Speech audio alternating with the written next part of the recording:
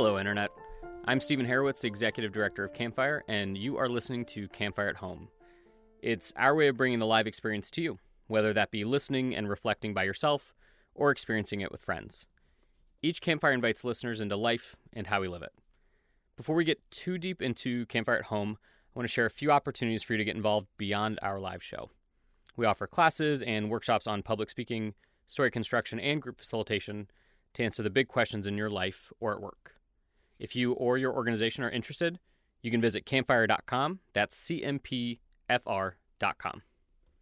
Each Campfire season poses a life question that is explored by our Campfire Fellows together with our audience.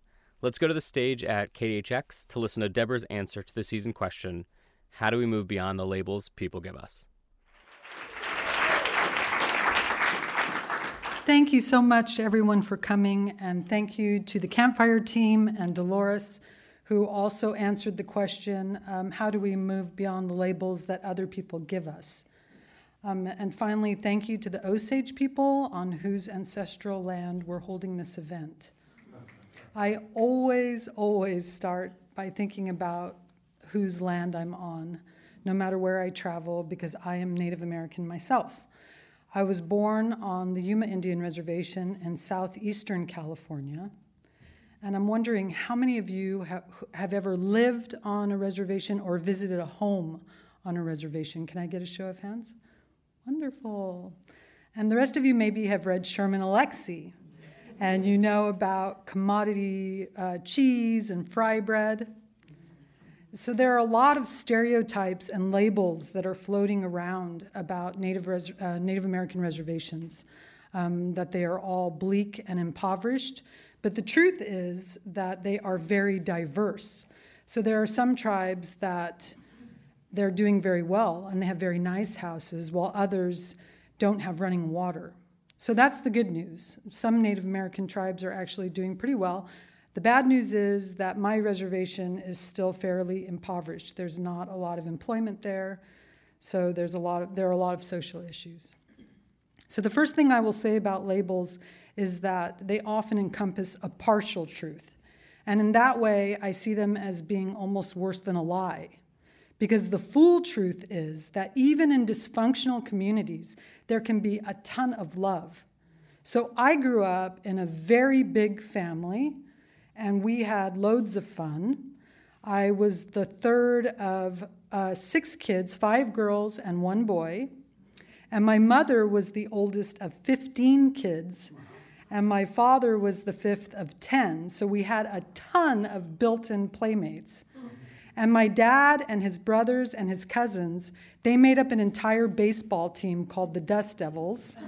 And I grew up at the baseball field, and we were always playing freeze tag, and we would swing on the bars underneath the bleachers like it was a jungle gym. And life was a blast until I started school. When I started school, it was like the burdens of the world descended on my soul. The semblance of freedom and fun had been so believable out in the open desert. So before I started school, I was largely unaware of labels. The only labels that I had heard about in regards to Native Americans, I had seen on the television set. So there were the Lone Ranger and Tonto, and the Lone Ranger is dynamic and heroic, and he saves the day, and he makes all the decisions, and he leads. And Tonto is just his dumb sidekick. He only says how. And he never gets to talk because he's backwards and he's stupid. Or maybe because if he had spoken, he would challenge the American dream. Whatever the case, that was the label that I knew, and it was the label of the good Native American. He was quiet, and he helped the white hero, and he didn't argue with anyone about the way things were going. The other label that I knew about before I started school was the label of the violent savage. And you could see him in the mascot for the Washington Redskins, right? He ran around with a tomahawk like a psycho killer. But it didn't bother me a lot when I was growing up because I didn't identify with these labels, right? I did not ride horses. I did not shoot a bow and arrow or live in a teepee. I was just me. I knew that I loved to play games with my sisters and cousins. I knew that my mom was pretty and she wore her hair in a beehive and she had this leopard print jacket. And I knew that my dad was tough. He played the catcher. Even when he broke his finger, he took the glove off and went and squatted behind home plate. And I knew that we had a ton of birthday parties and weddings that we got to go to. And I knew that my uncles called my dad Uncle Looney, and that my uncles called my dad Looney, and my cousins called him Uncle Looney because he was very funny, and he was always the center of fun. And when he laughed, everybody laughed. And when he got angry, he sucked the air out of the desert. But the good thing was, when he got angry, I knew why he was angry. He was angry because he was exhausted from working multiple manual labor jobs. He was exhausted from his low wage. He was tired and angry because he was tired of being poor, and he wanted to get us out of that poverty. And so one day he finally did. He showed up at home, and he told us that he had taken a job as a welder on the Navajo reservation in northern New Mexico, 12 hours away. It's in the Four Corners region. And suddenly, my parents were packing up the U-Haul, and we were moving to a town called Farmington, New Mexico. Now, unbeknownst to me, Farmington, New Mexico at that time was under a federal commission civil rights watch. They were investigating the town because of violence against Native Americans. So they were missing and murdered Indigenous men and women. And it was all over the national news. The national news was talking about Farmington, and they had labeled it the Selma, Alabama of the Southwest. But my parents, they did not tell me anything about any of this. Maybe they didn't want us to be afraid or bitter. I assume that they didn't tell us because they didn't want to make us feel like we didn't want to be there in that town. They never told me that some people viewed Native Americans as violent savages. It's funny, though, the way little kids, you know how you kind of pick up on subliminal tension? How many of you remember having your parents that they weren't telling you something, but you could feel that something was wrong, right? Little kids are smarter than we think. So we got to Farmington, and my parents decided to put us in parochial school because New Mexico has a very poor educational system. So I started school at Sacred Heart, and my teacher in the second grade was named Sister Mary Evelyn, and she was like Darth Vader with a rosary. She was always talking about manifest destiny and America as the shining light on the hill, and we were exemplifying moral values for all the world to see. And Sister was the first person in my life who taught me that Native Americans, becoming the good Native American that helped white people and remained silent, was the type of Native American I was supposed to be. How did she do this? With compliments. So it was the year of the bicentennial, and America was awash with patriotic fervor. It was all America the Beautiful, America the Great. And we were putting on a bicentennial play, and she chose me to be the lead. So all my classmates had minor roles. They were just immigrants, and they stood around me like in a horseshoe shape on the stage. And there was the nurse and the school teacher and the baker and the blacksmith and the farmer. And then there was me and America. And I was supposed to play England with a gold crown. And I turned to America and I congratulated America on successfully colonizing my own people. And I looked out in the audience and I saw my parents' faces. And they were blushing and they were smiling. And they didn't say anything to me. They wanted me to be proud. They didn't want me to feel shame. They wanted me to think that I could be anything I wanted to in this country. They wanted me to be a model minority and to never play the victim. In some ways, it was really nice, actually, that Sister thought I could rise to the task of being the noble savage, because it meant that she thought I was smart. Seriously. I felt like she thought I could be really smart. So when we would go to the library, for example, she would take me and this girl Annie aside from the rest of the class, and she would lead us to the middle school section while everybody else read baby books, and we got to read the thick chapter books. And Annie, who eventually became a nun, she got to read fiction. So she read Pinocchio and Where the Red Fern Grows, and I was so jealous because I always had to read nonfiction biographies. So I read George Washington chopping down the cherry tree.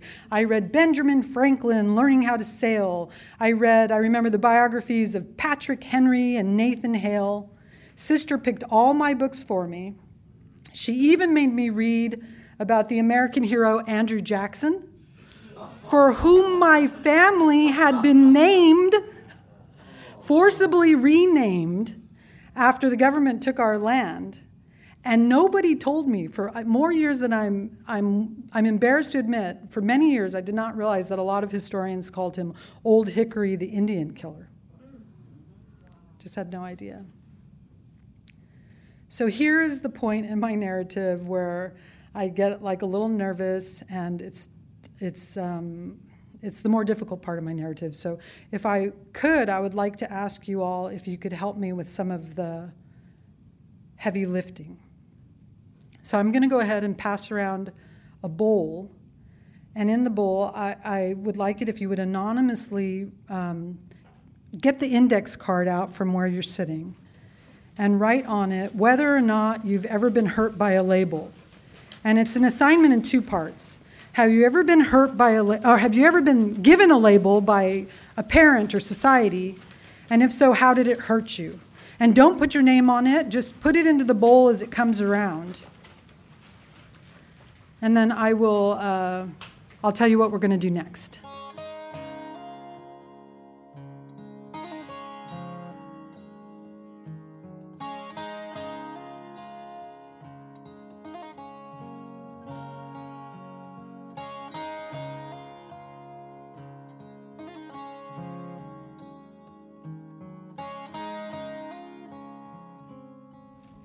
Thank you. I'm just going to read a few of them to give myself courage here.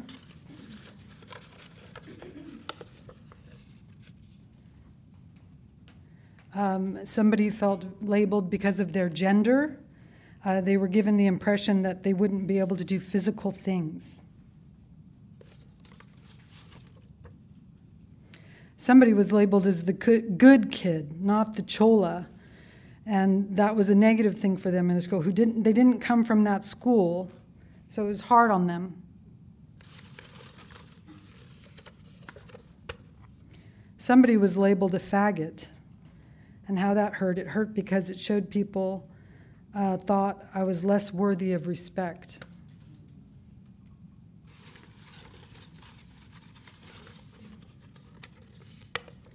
And someone was labeled a bitchy woman. One of my favorites. And it's a slang that made her feel like she thought she was superior to men. And it stigmatized her in the workplace because she didn't know if she could be strong and dominate. Thank you so much for showing me that a lot of people understand where I'm coming from.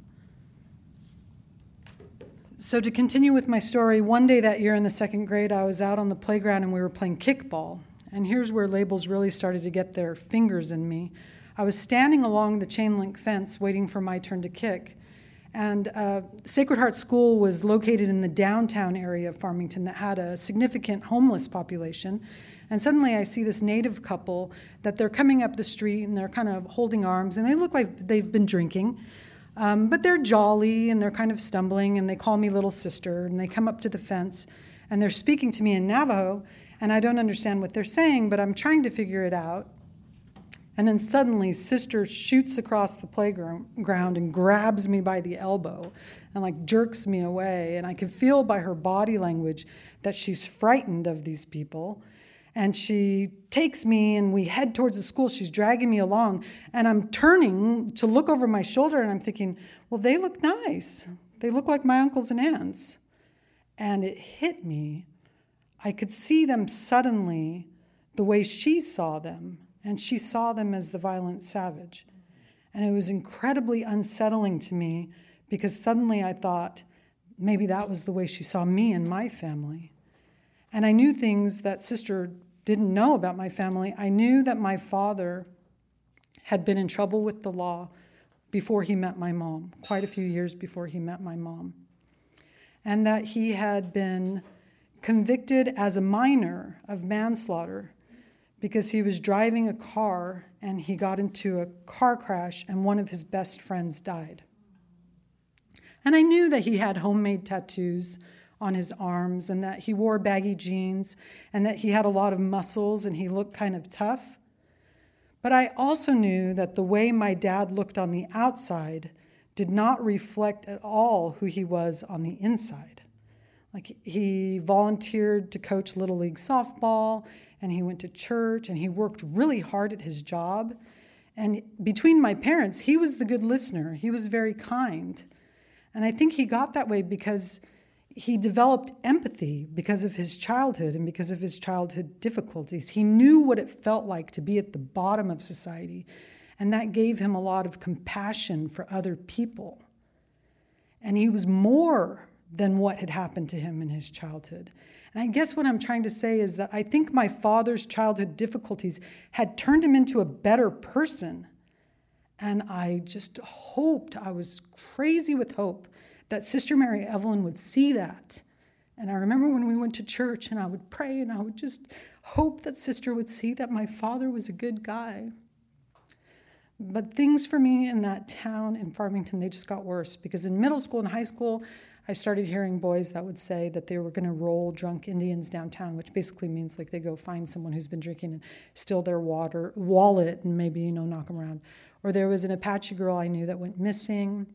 And I saw Navajo kids at my school get beat up after school.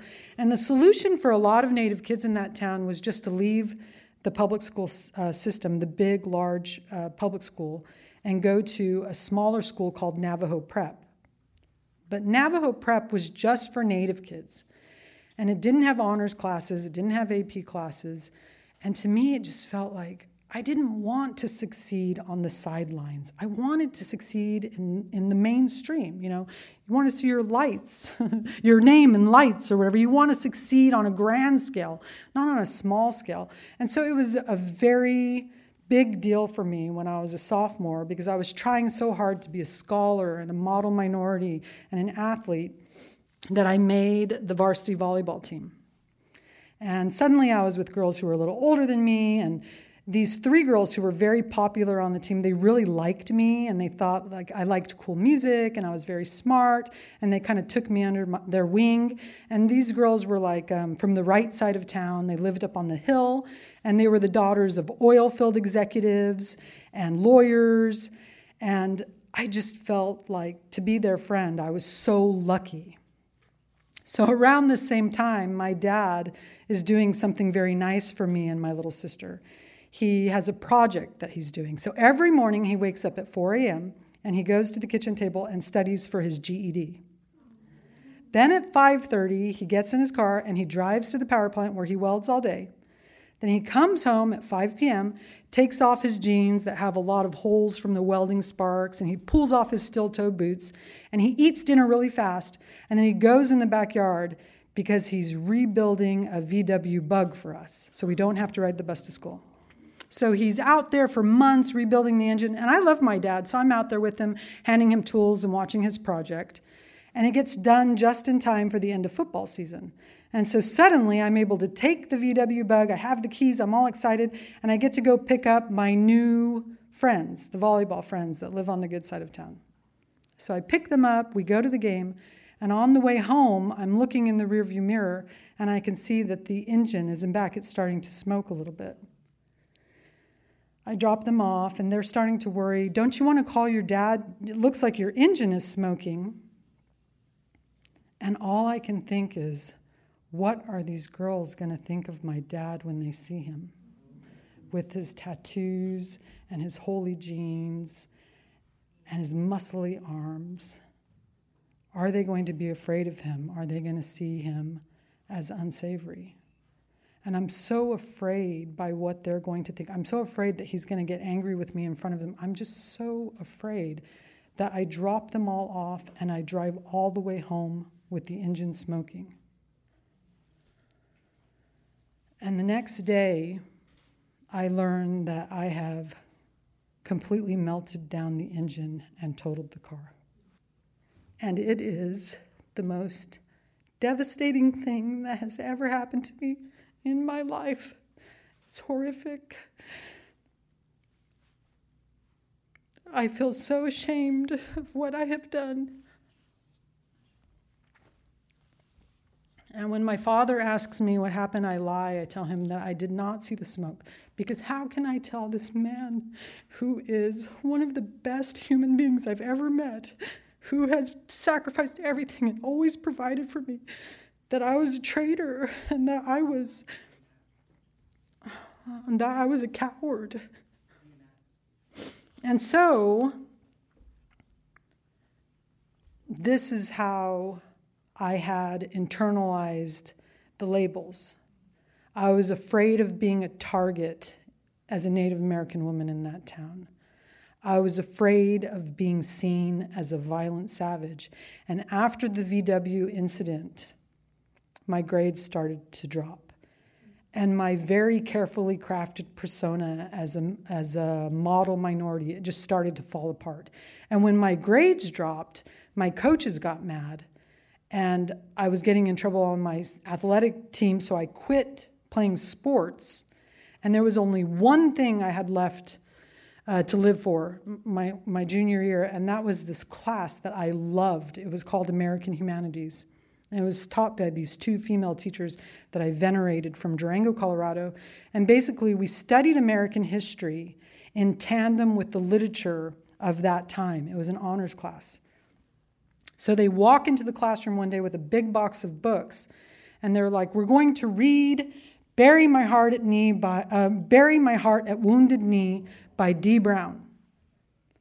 And I could see that the cover has Native Americans, but I've never heard of the book. I take it home. For the first time in my life, I learned about the atrocities against my people by the federal government. I had never, ever heard of the Trail of Tears, the Sand Creek Massacre, Wounded Knee. My parents had never told me any of it. I fell into, and I went to parochial school, so I guess nobody had ever taught me. I became mute. I could not speak. I felt literally like I had fallen into a well and I was walking around underwater. It was like 2 weeks of being in this really weird state, and then I just said, okay. I took a bottle of painkillers, and I woke up at the hospital. And there was a nurse who was asking me if I had had a fight with my boyfriend. And I was vomiting chalk, and then my dad comes in, and he's like, "I was at the power plant today, and I felt someone tug really hard on my sleeve, on my jean jacket. And I turned around and there was nobody there." And he was like, "That was you, and you don't really want to die. That was your spirit reaching out. You have things to do in this world, and you have to find a way to live and to heal yourself." And I didn't know how to do that, but the one thing that I did know was that I loved the land in the Southwest. I loved going out in the land. And so I started doing it more and more. I would go out and I would hike and boulder. I love the Red Rock Canyons and the sandstone arches and the cliffs, the bluffs you stand on, and the caves, and there are black crows, and there are juniper trees and sage and sand washes. And I spent all my time that year on weekends out in the canyons, and I would think about my ancestors, and I would meditate and think about how I had to get stronger and heal myself. I just divorced myself from people for a period. Most of the time I did do this alone, but I did make friends with this kind of nerdy kid. I was friends with his whole family. And his mom was a doctor at Indian Health Services in Shiprock, New Mexico. And in her youth, she had been in the Peace Corps, and she was incredible. She came home one day at the beginning of our senior year, and she told her family that she was going to fly to Bhutan and trek across the entire country. I was astounded by this woman. I was inspired by her independence and her sense of adventure. And I thought, like, I'm here thinking that I'm trapped in a well and that I'm imprisoned by labels. And look at her. And I started to think, why can't I get a timeout? Why couldn't I leave this equation that I feel like I've been reduced to, Native Americans and Pilgrims or cowboys and Indians? I started to think about America's mythologies, and I thought, why do I have to accept that? Could I find freedom if I left the United States and I went to travel? And so here's another thing that I'd like you to do. If you can, get out a piece of paper. There's also a paper. And this one I want you to hold on to. It's a thing in two parts. And on this paper, I would like it if you write really fast and just make it a list. Don't write full sentences. Just a list as fast as you can. We'll say for 45 seconds, right? Just pretty quickly, of the most courageous things you've ever done in your life. The most courageous things actions that you have ever taken in your life.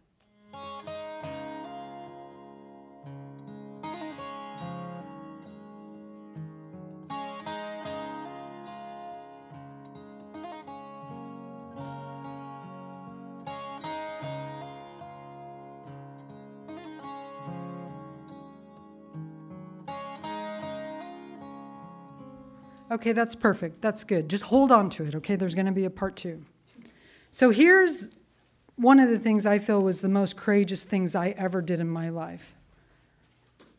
The day after I graduated from high school, I left Farmington.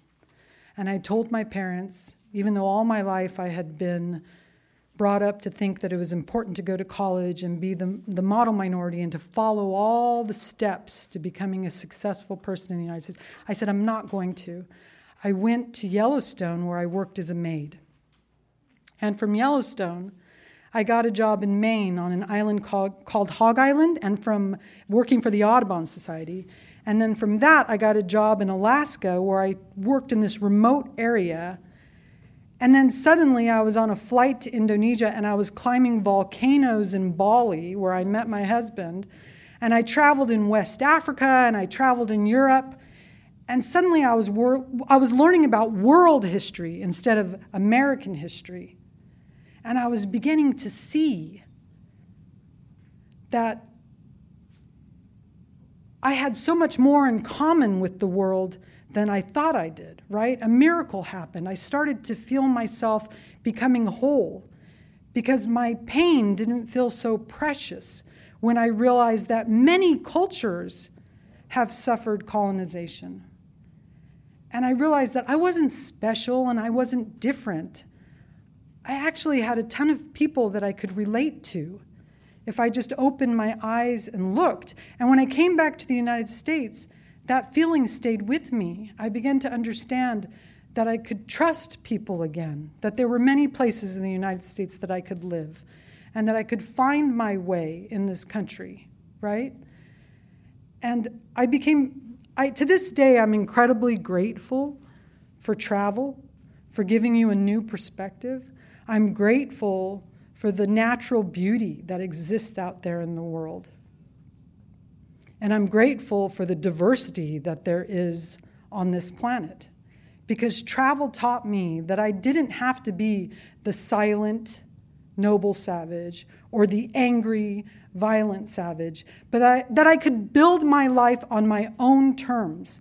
And that was the point in my life where I found my voice as an individual, where I found my voice.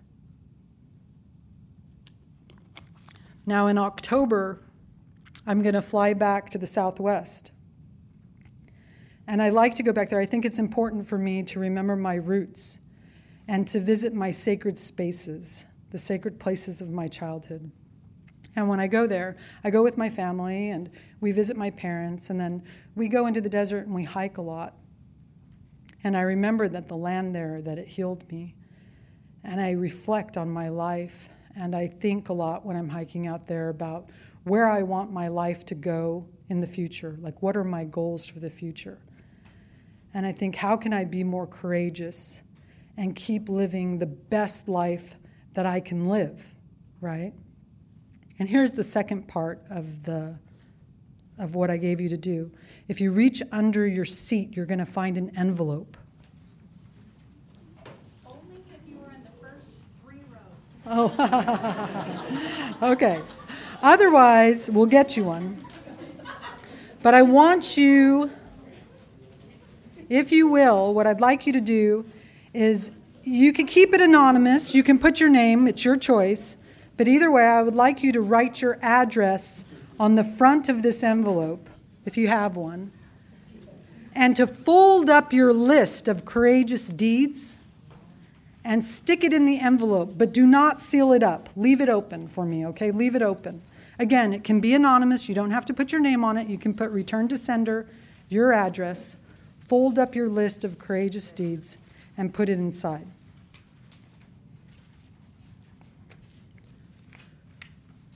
The funny thing about labels is that I feel like they stalk us for our entire life.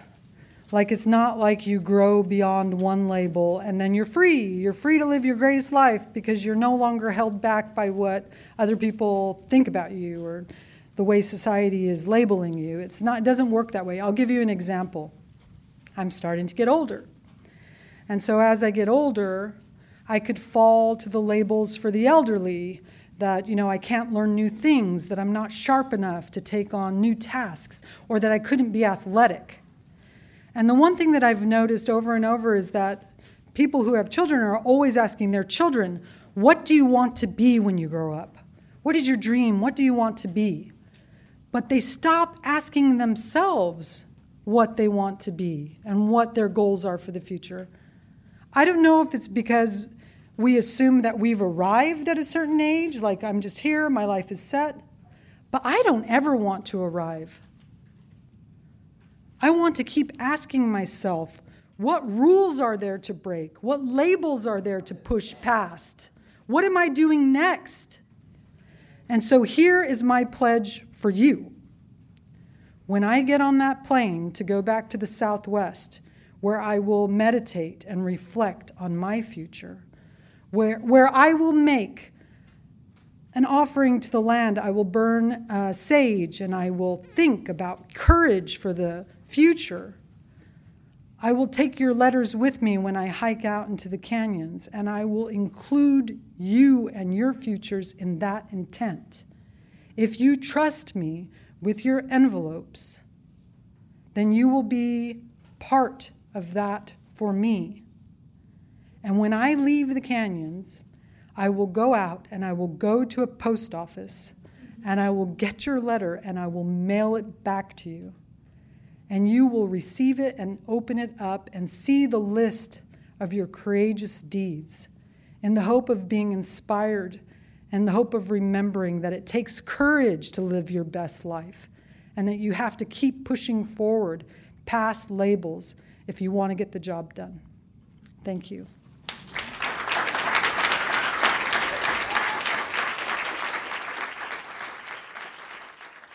And that is a wrap. I'd like to thank Deborah for answering this season's question, how do we move beyond the labels people give us? If you want to, you can see the answers to this season's question as written by audience members from each campfire if you visit our Facebook page at facebook.com/campfirestl. A big thank you to the Campfire team, our photographers, videographers, and partners. And if you want to learn more about Campfire and the work we do, visit campfire.com. That's CMPFR.com. And if you liked what you heard, please leave a review on iTunes or wherever you find your podcasts. It really does help out. Until next time.